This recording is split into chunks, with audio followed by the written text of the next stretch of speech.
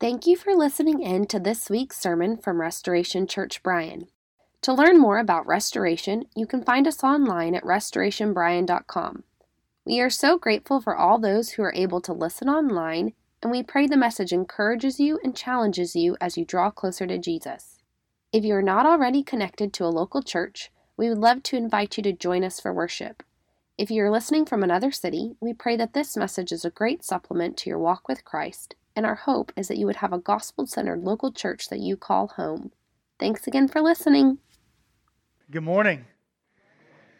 Well, I know y'all can be talkative because I heard you all say howdy a minute ago, but I do want to tell you you have a high standard to live up to, and I'm going to pray in just a moment. But our first service, the family service, we had lots of kiddos. I said it was appropriate that we just rolled out of Acts 2 and Pentecost, where there was all kinds of crazy languages going on. Because we had some languages this morning in the first service. We also had a screamer who a few times I just had to stop and say amen to whatever. But she was 18 months, so we gave her grace. So just as a reminder, this can be responsive. You can amen. I'm going to have you talking to your neighbor. But there we go. But let me pray, and then we're going to dive in this morning. Father, we come before you, and we're grateful for just another opportunity to, God, to open up your word. And God, I pray right now that you would get me out of the way. I pray that you would just collectively give us the ears to hear and the eyes to see, the hearts to respond to your word. And I pray, Spirit of God, that we would have an expectation of just meeting you here this morning. And Spirit of God, that you would glorify the Son, Jesus, that you would be glorified, that we would come away from the word just challenged and spurred on, Jesus, to know you more, to walk in obedience. And so we give this time to you. We pray this in Jesus' name. Amen. Amen. So if you got your Bibles, Acts chapter 3, as Tom just read, we're going to pick it up in verse 11 in just a moment. But history tells us that Thomas Jefferson literally cut out and pasted with a razor and glue the parts of the Bible that he found distasteful. But just to put your mind at ease, it was only the miracles of Jesus and his resurrection. That was a joke, okay?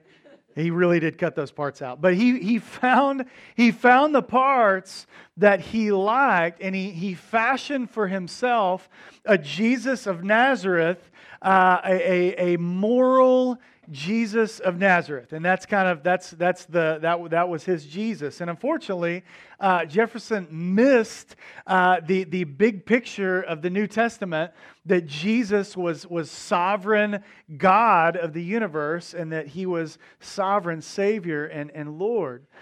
Church, hopefully none of you are cutting up your Bibles and pasting pages back together with the parts you like. Like I hope you're not doing that. If you are, come talk to me after service. But this morning, I wanna start with just some questions of challenge. Christian, do you have a tendency to camp out on all the parts of scriptures that you like? And do you have a tendency not only to do that, but to ignore or maybe discard in one way or another, because we can do that different ways, but discard the parts of Scripture that you don't like, or maybe the ones that you struggle to understand, struggle to interpret, maybe struggle to imply?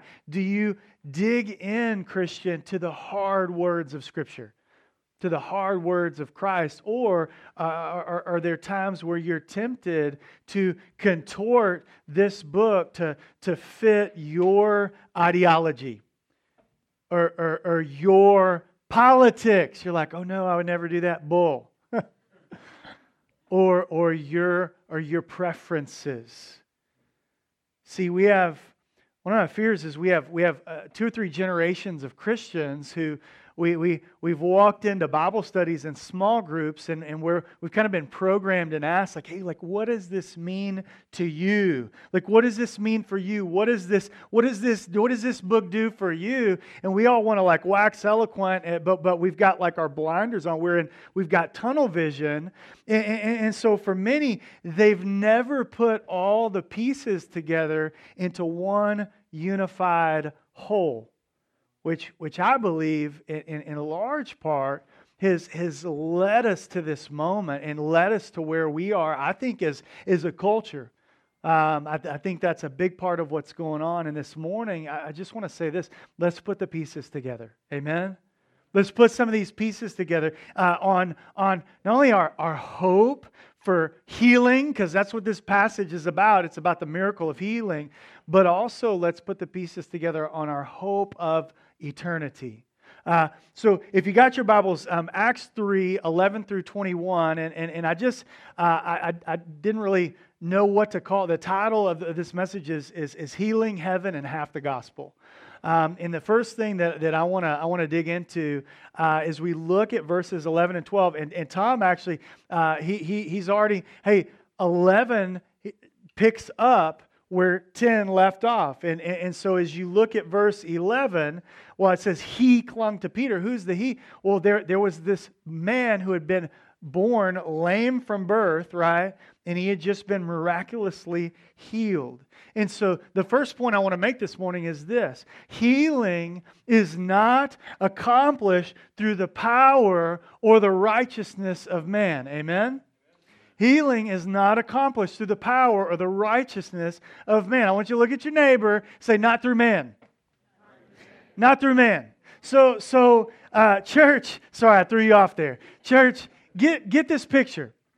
The outer courts of the temple would have been buzzing with excitement. And the text tells us that the people were astonished, right? They were astonished. It's this Greek word, it's kind of a mix of like amazement and alarm. So if you get this picture, it's like, man, this is really cool, but I also just peed my pants a little bit. So that's kind of like the overwhelming, that's what the Greek says, okay?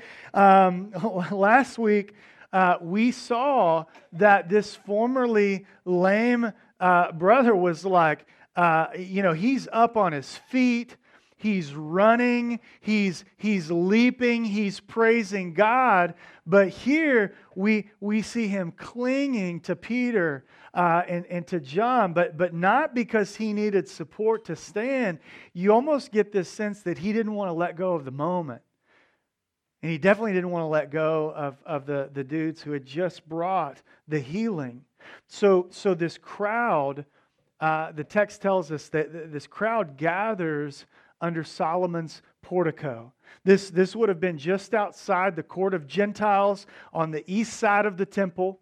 Solomon's portico was this covered porch that was supported and held up by several columns, and it was a popular spot for the early church to gather and to worship and to proclaim Jesus. And so, I mean, I want you to put yourself there. You could probably cut the anticipation and the tension with a knife. The throng comes together, and Peter opens up his mouth, and he's about to speak. And keep in mind, this is Peter, right? This is Peter who jumped out of the boat and is like, I'm going to walk on the water with Jesus. This is Peter who had professed like his undying devotion to Jesus. He's like, I will not deny you. I will die with you. Okay, buddy. This is Peter who, like a stealthy ninja in the garden, like sliced off a dude's ear. Like, I don't even know how you do that. But Malchus, the temple servant, he sliced off his ear. Jesus is like, hold up, puts it back. This is Peter. Very self-confident Peter. But post-cross, post-resurrection, post-Pentecost, post-Holy Spirit coming and indwelling the church, Peter had learned a lesson. It's not about him. It's not about him. He says, not by our own power, not by our own piety, not by our power, not by our own righteousness or godliness. Church, let me let me help you connect some dots. Anytime you see the activity of Satan, and you got to go all the way back to Genesis chapter 3.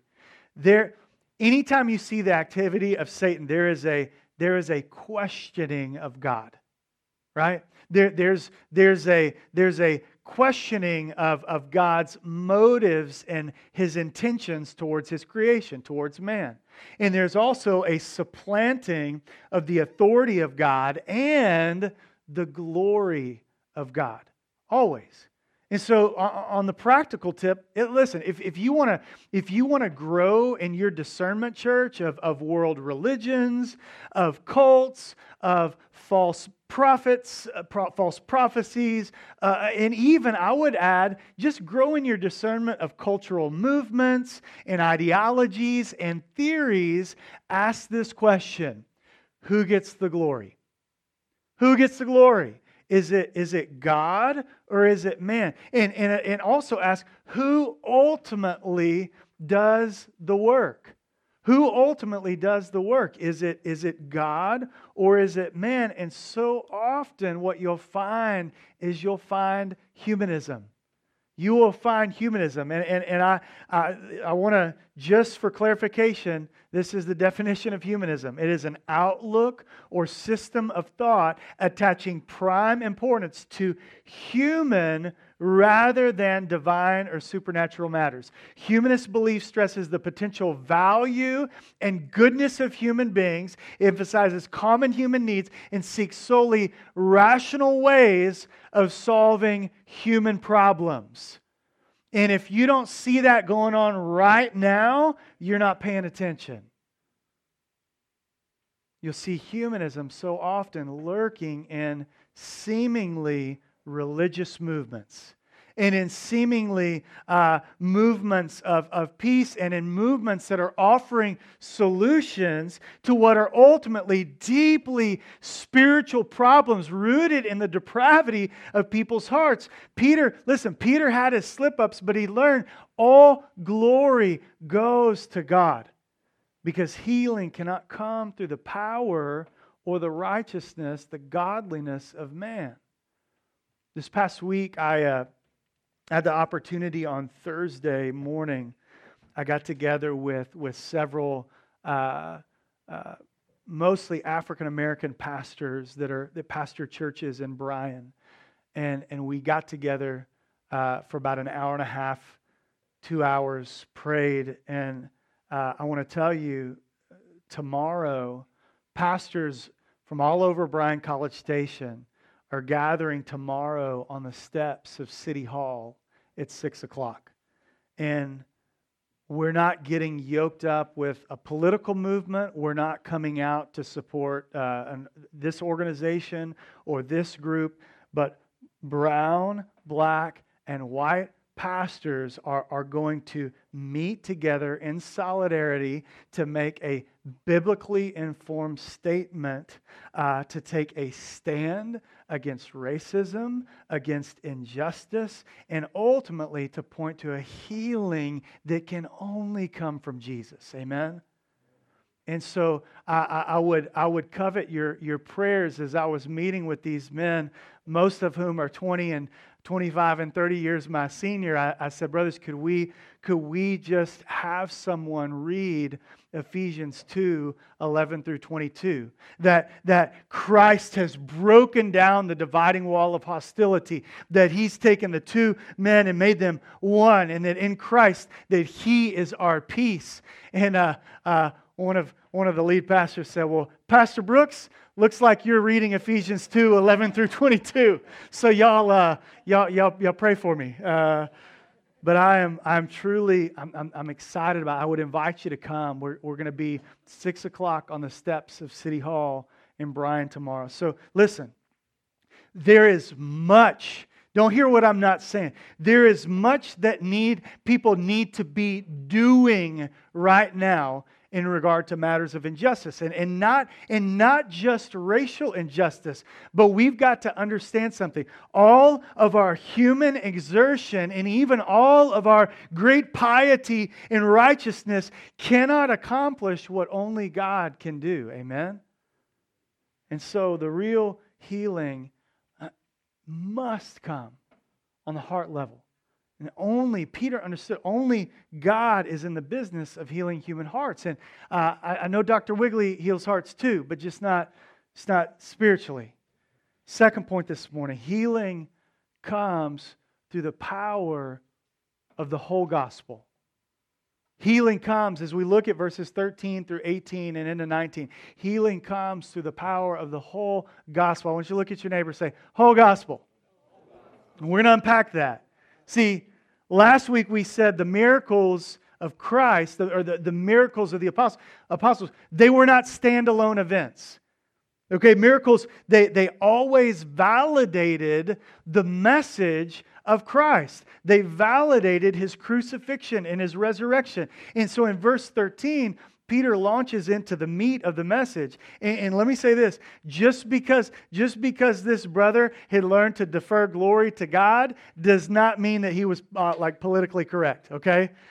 Because you're going to see, brother is not politically correct here. Peter, right in the heart of the temple, right? Surrounded by Israelites, surrounded by Jewish religious leaders who more than likely, they were there. They had just presided over this mock trial that Jesus had gone through. They presided over His execution. And that's who he's got some of those guys mixed in the crowd, and he doesn't hesitate to deliver some harsh words. Brother, he does not hold back.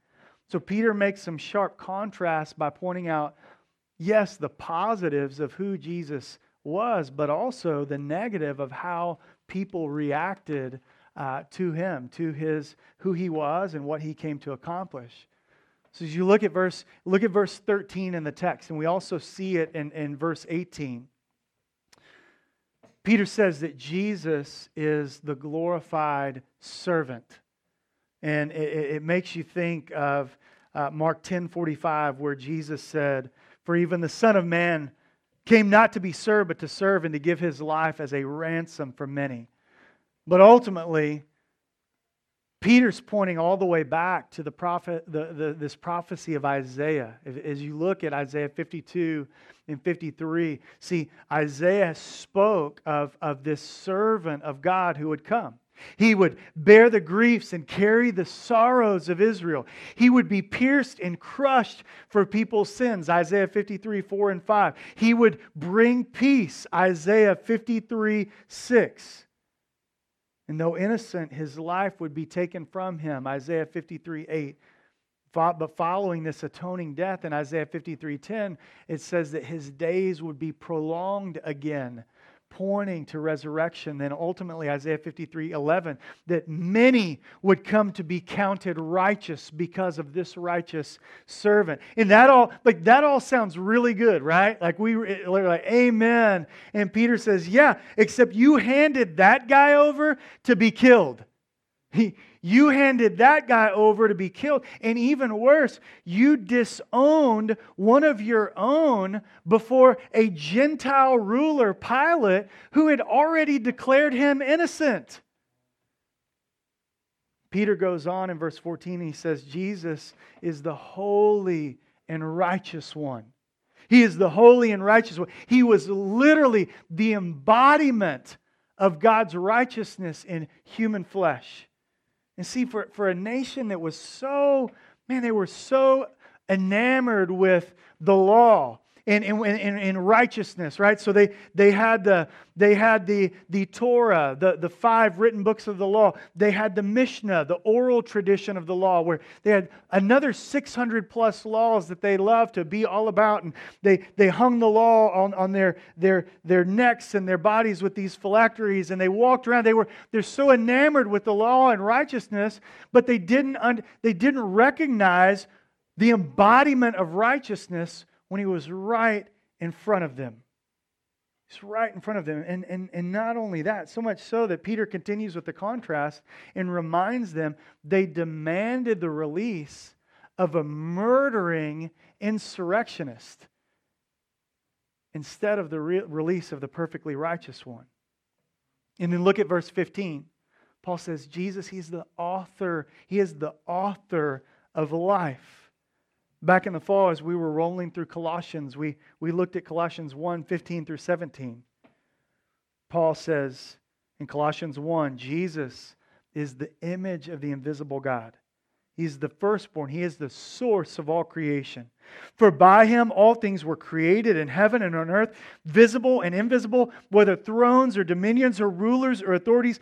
All things were created through Jesus and for Jesus. And He, Jesus, is before all things. And in Jesus, all things hold together. And so how in the world do you kill the author of life? Like, how does that work? The short answer is you don't. I mean, they did, but God raised Jesus from the dead precisely because the sentence of death was reserved for sinners.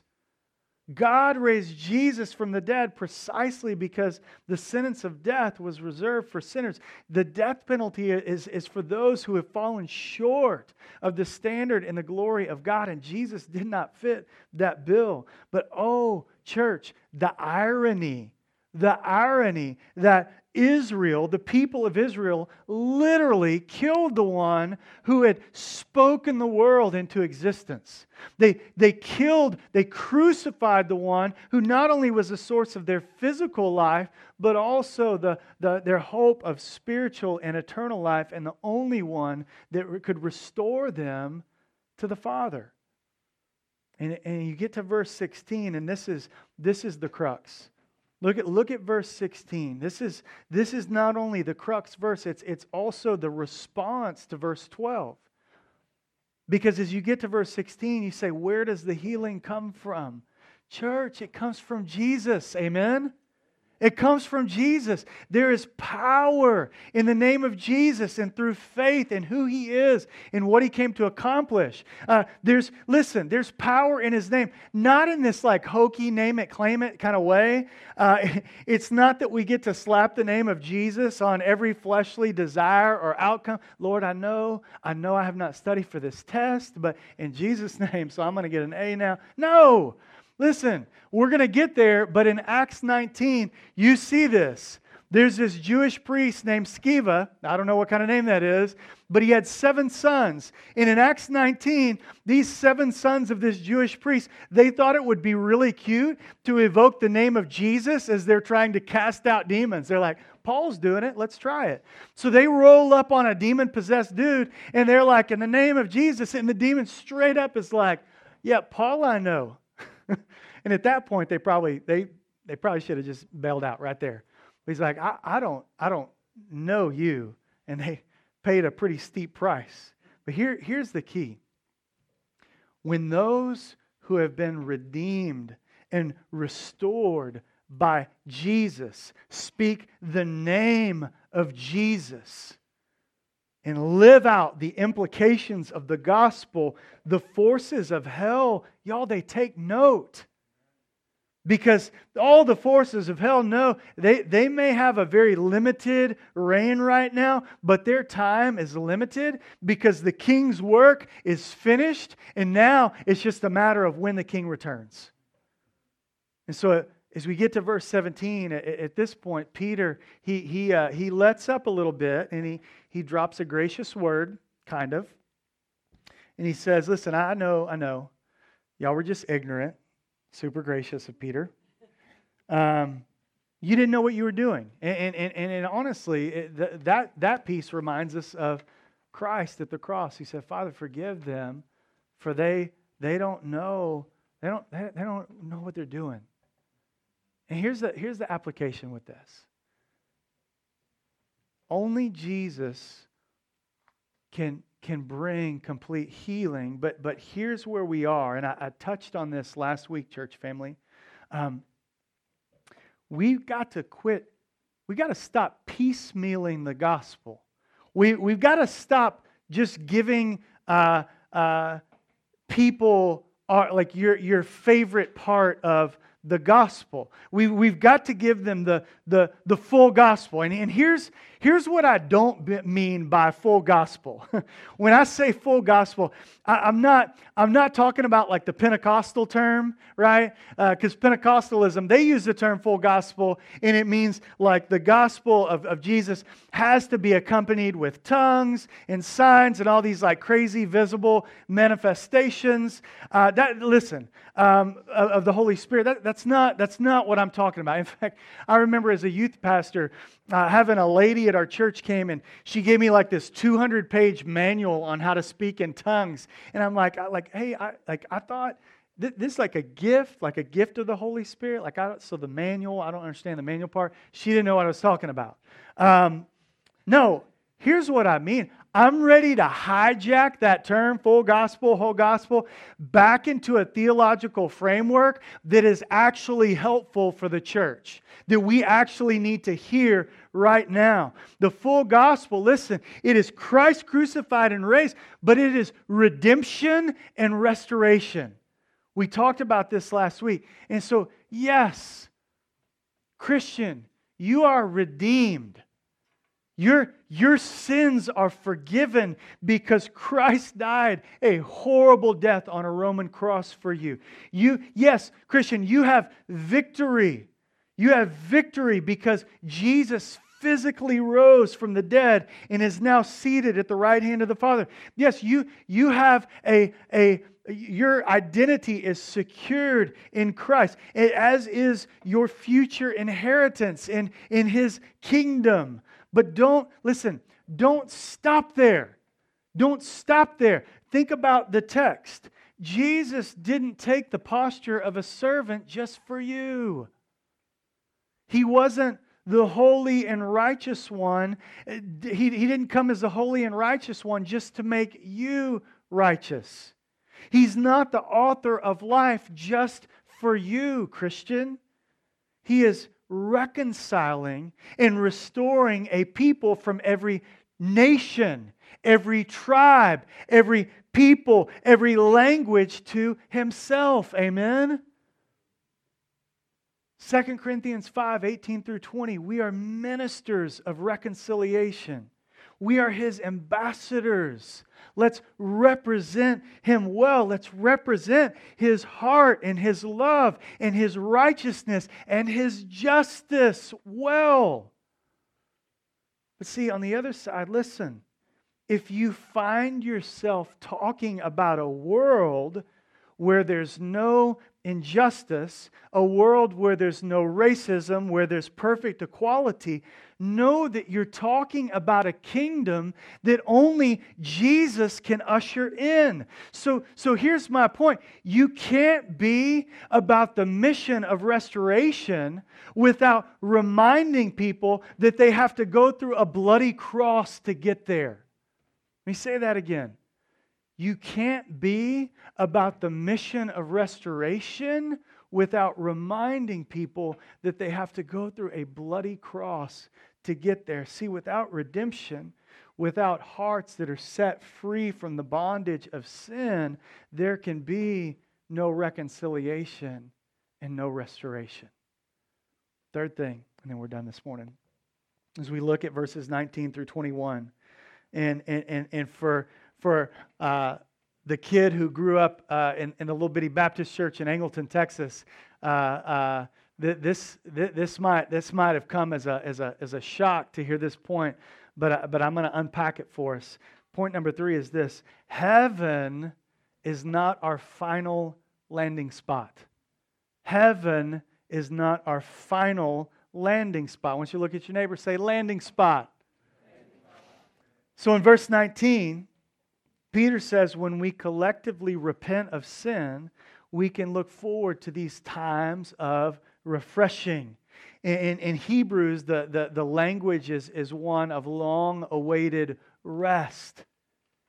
Verse 20, that He may send the Messiah. You say, wait a minute. I thought that the Messiah had already come. Yeah, He did, but He came as the suffering servant. He came as the Lamb of God who takes away the sin of the world. He will come again as the Lion of Judah who will fulfill these Old Testament prophecies to restore all things back to God, to make all things new, to make all things right, and He will usher in His eternal kingdom, wait for it, over the earth.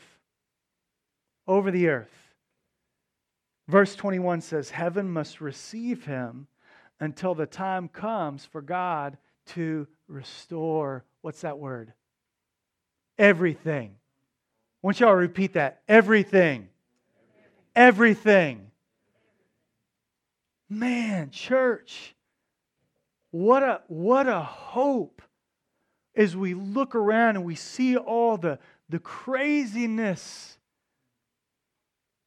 God's Word says that He will restore everything. But church, our hope in our final landing spot, it's not in heaven. It's not in this ethereal place where we get to escape all the problems and the woes of this world, a place where we just kind of float around, our souls float around for all eternity, hanging out in our mansions, right? FY, the Greek word is dwelling places. No, our final landing spot is a perfect, new, recreated earth where Jesus sets up shop and He does what we could never do. And He perfectly represents God's rule and God's reign and God's dominion as Lord and King. Yes, Jesus is in heaven right now preparing a place for you. John chapter 14. Absolutely. And yes, Christian, if you were to die right now, heaven would be your next pit stop. But we need this sort of eschatological reminder. Our eternity is not about escaping the earth. It's about dwelling on the earth as it should be. Our eternity is not about escaping the earth. It's about dwelling on the earth as it should be. All things new, all things right, and all about Jesus. So in the eternal scheme of things, it doesn't matter how bad things look. It doesn't matter the current conflict, the turmoil, the division. Listen, it doesn't matter. Like it may get worse. Christians, listen, to the point of Christians losing their lives. Is Ross King says, we know how this thing ends. I just want you to know it doesn't end in heaven for you, Christian. It ends with Jesus on a perfectly restored and recreated earth. Now, close with this. This past week, I saw someone on social media lamenting the fact that too many people in the church keep talking about the need for healing being an issue of the heart. And here's the deal. I think I understand that sentiment. I do. And the fatigue associated with an American church that wants to talk about the heart and then only live out half the gospel. I get that. But the minute you take the emphasis off of the human heart, you don't have to be accountable before God for your sin.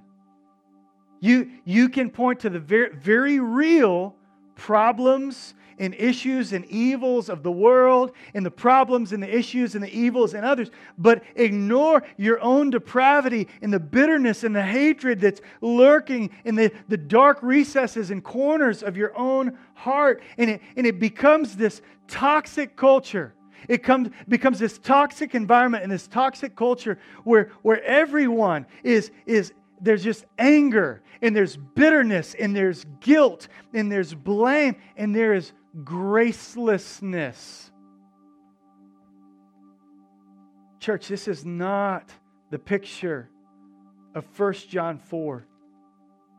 This is not the picture of 1 John 4, 19 through 21, where the apostle said, we love because he first loved us. If anyone says, I love God and hates his brother, he's a liar. For he who does not love his brother whom he has seen cannot love God whom he has not seen. And this commandment we have from him, whoever loves God must love his brother. My fear is as we look around, like this is not freedom. This is not healing. And it's because the way forward, and it goes all the way back to the text, the way forward is not through the power or the righteousness of man. Our freedom and our healing was secured through the crucifixion and the resurrection of Jesus Christ. Our hope is in Him. Our hope is in His return. Our hope is in an earth ruled by Him. Our hope is in the promises of God and in the Word of God. The question is this morning, where are you looking for healing? Where are you looking for hope? Y'all pray with me this morning.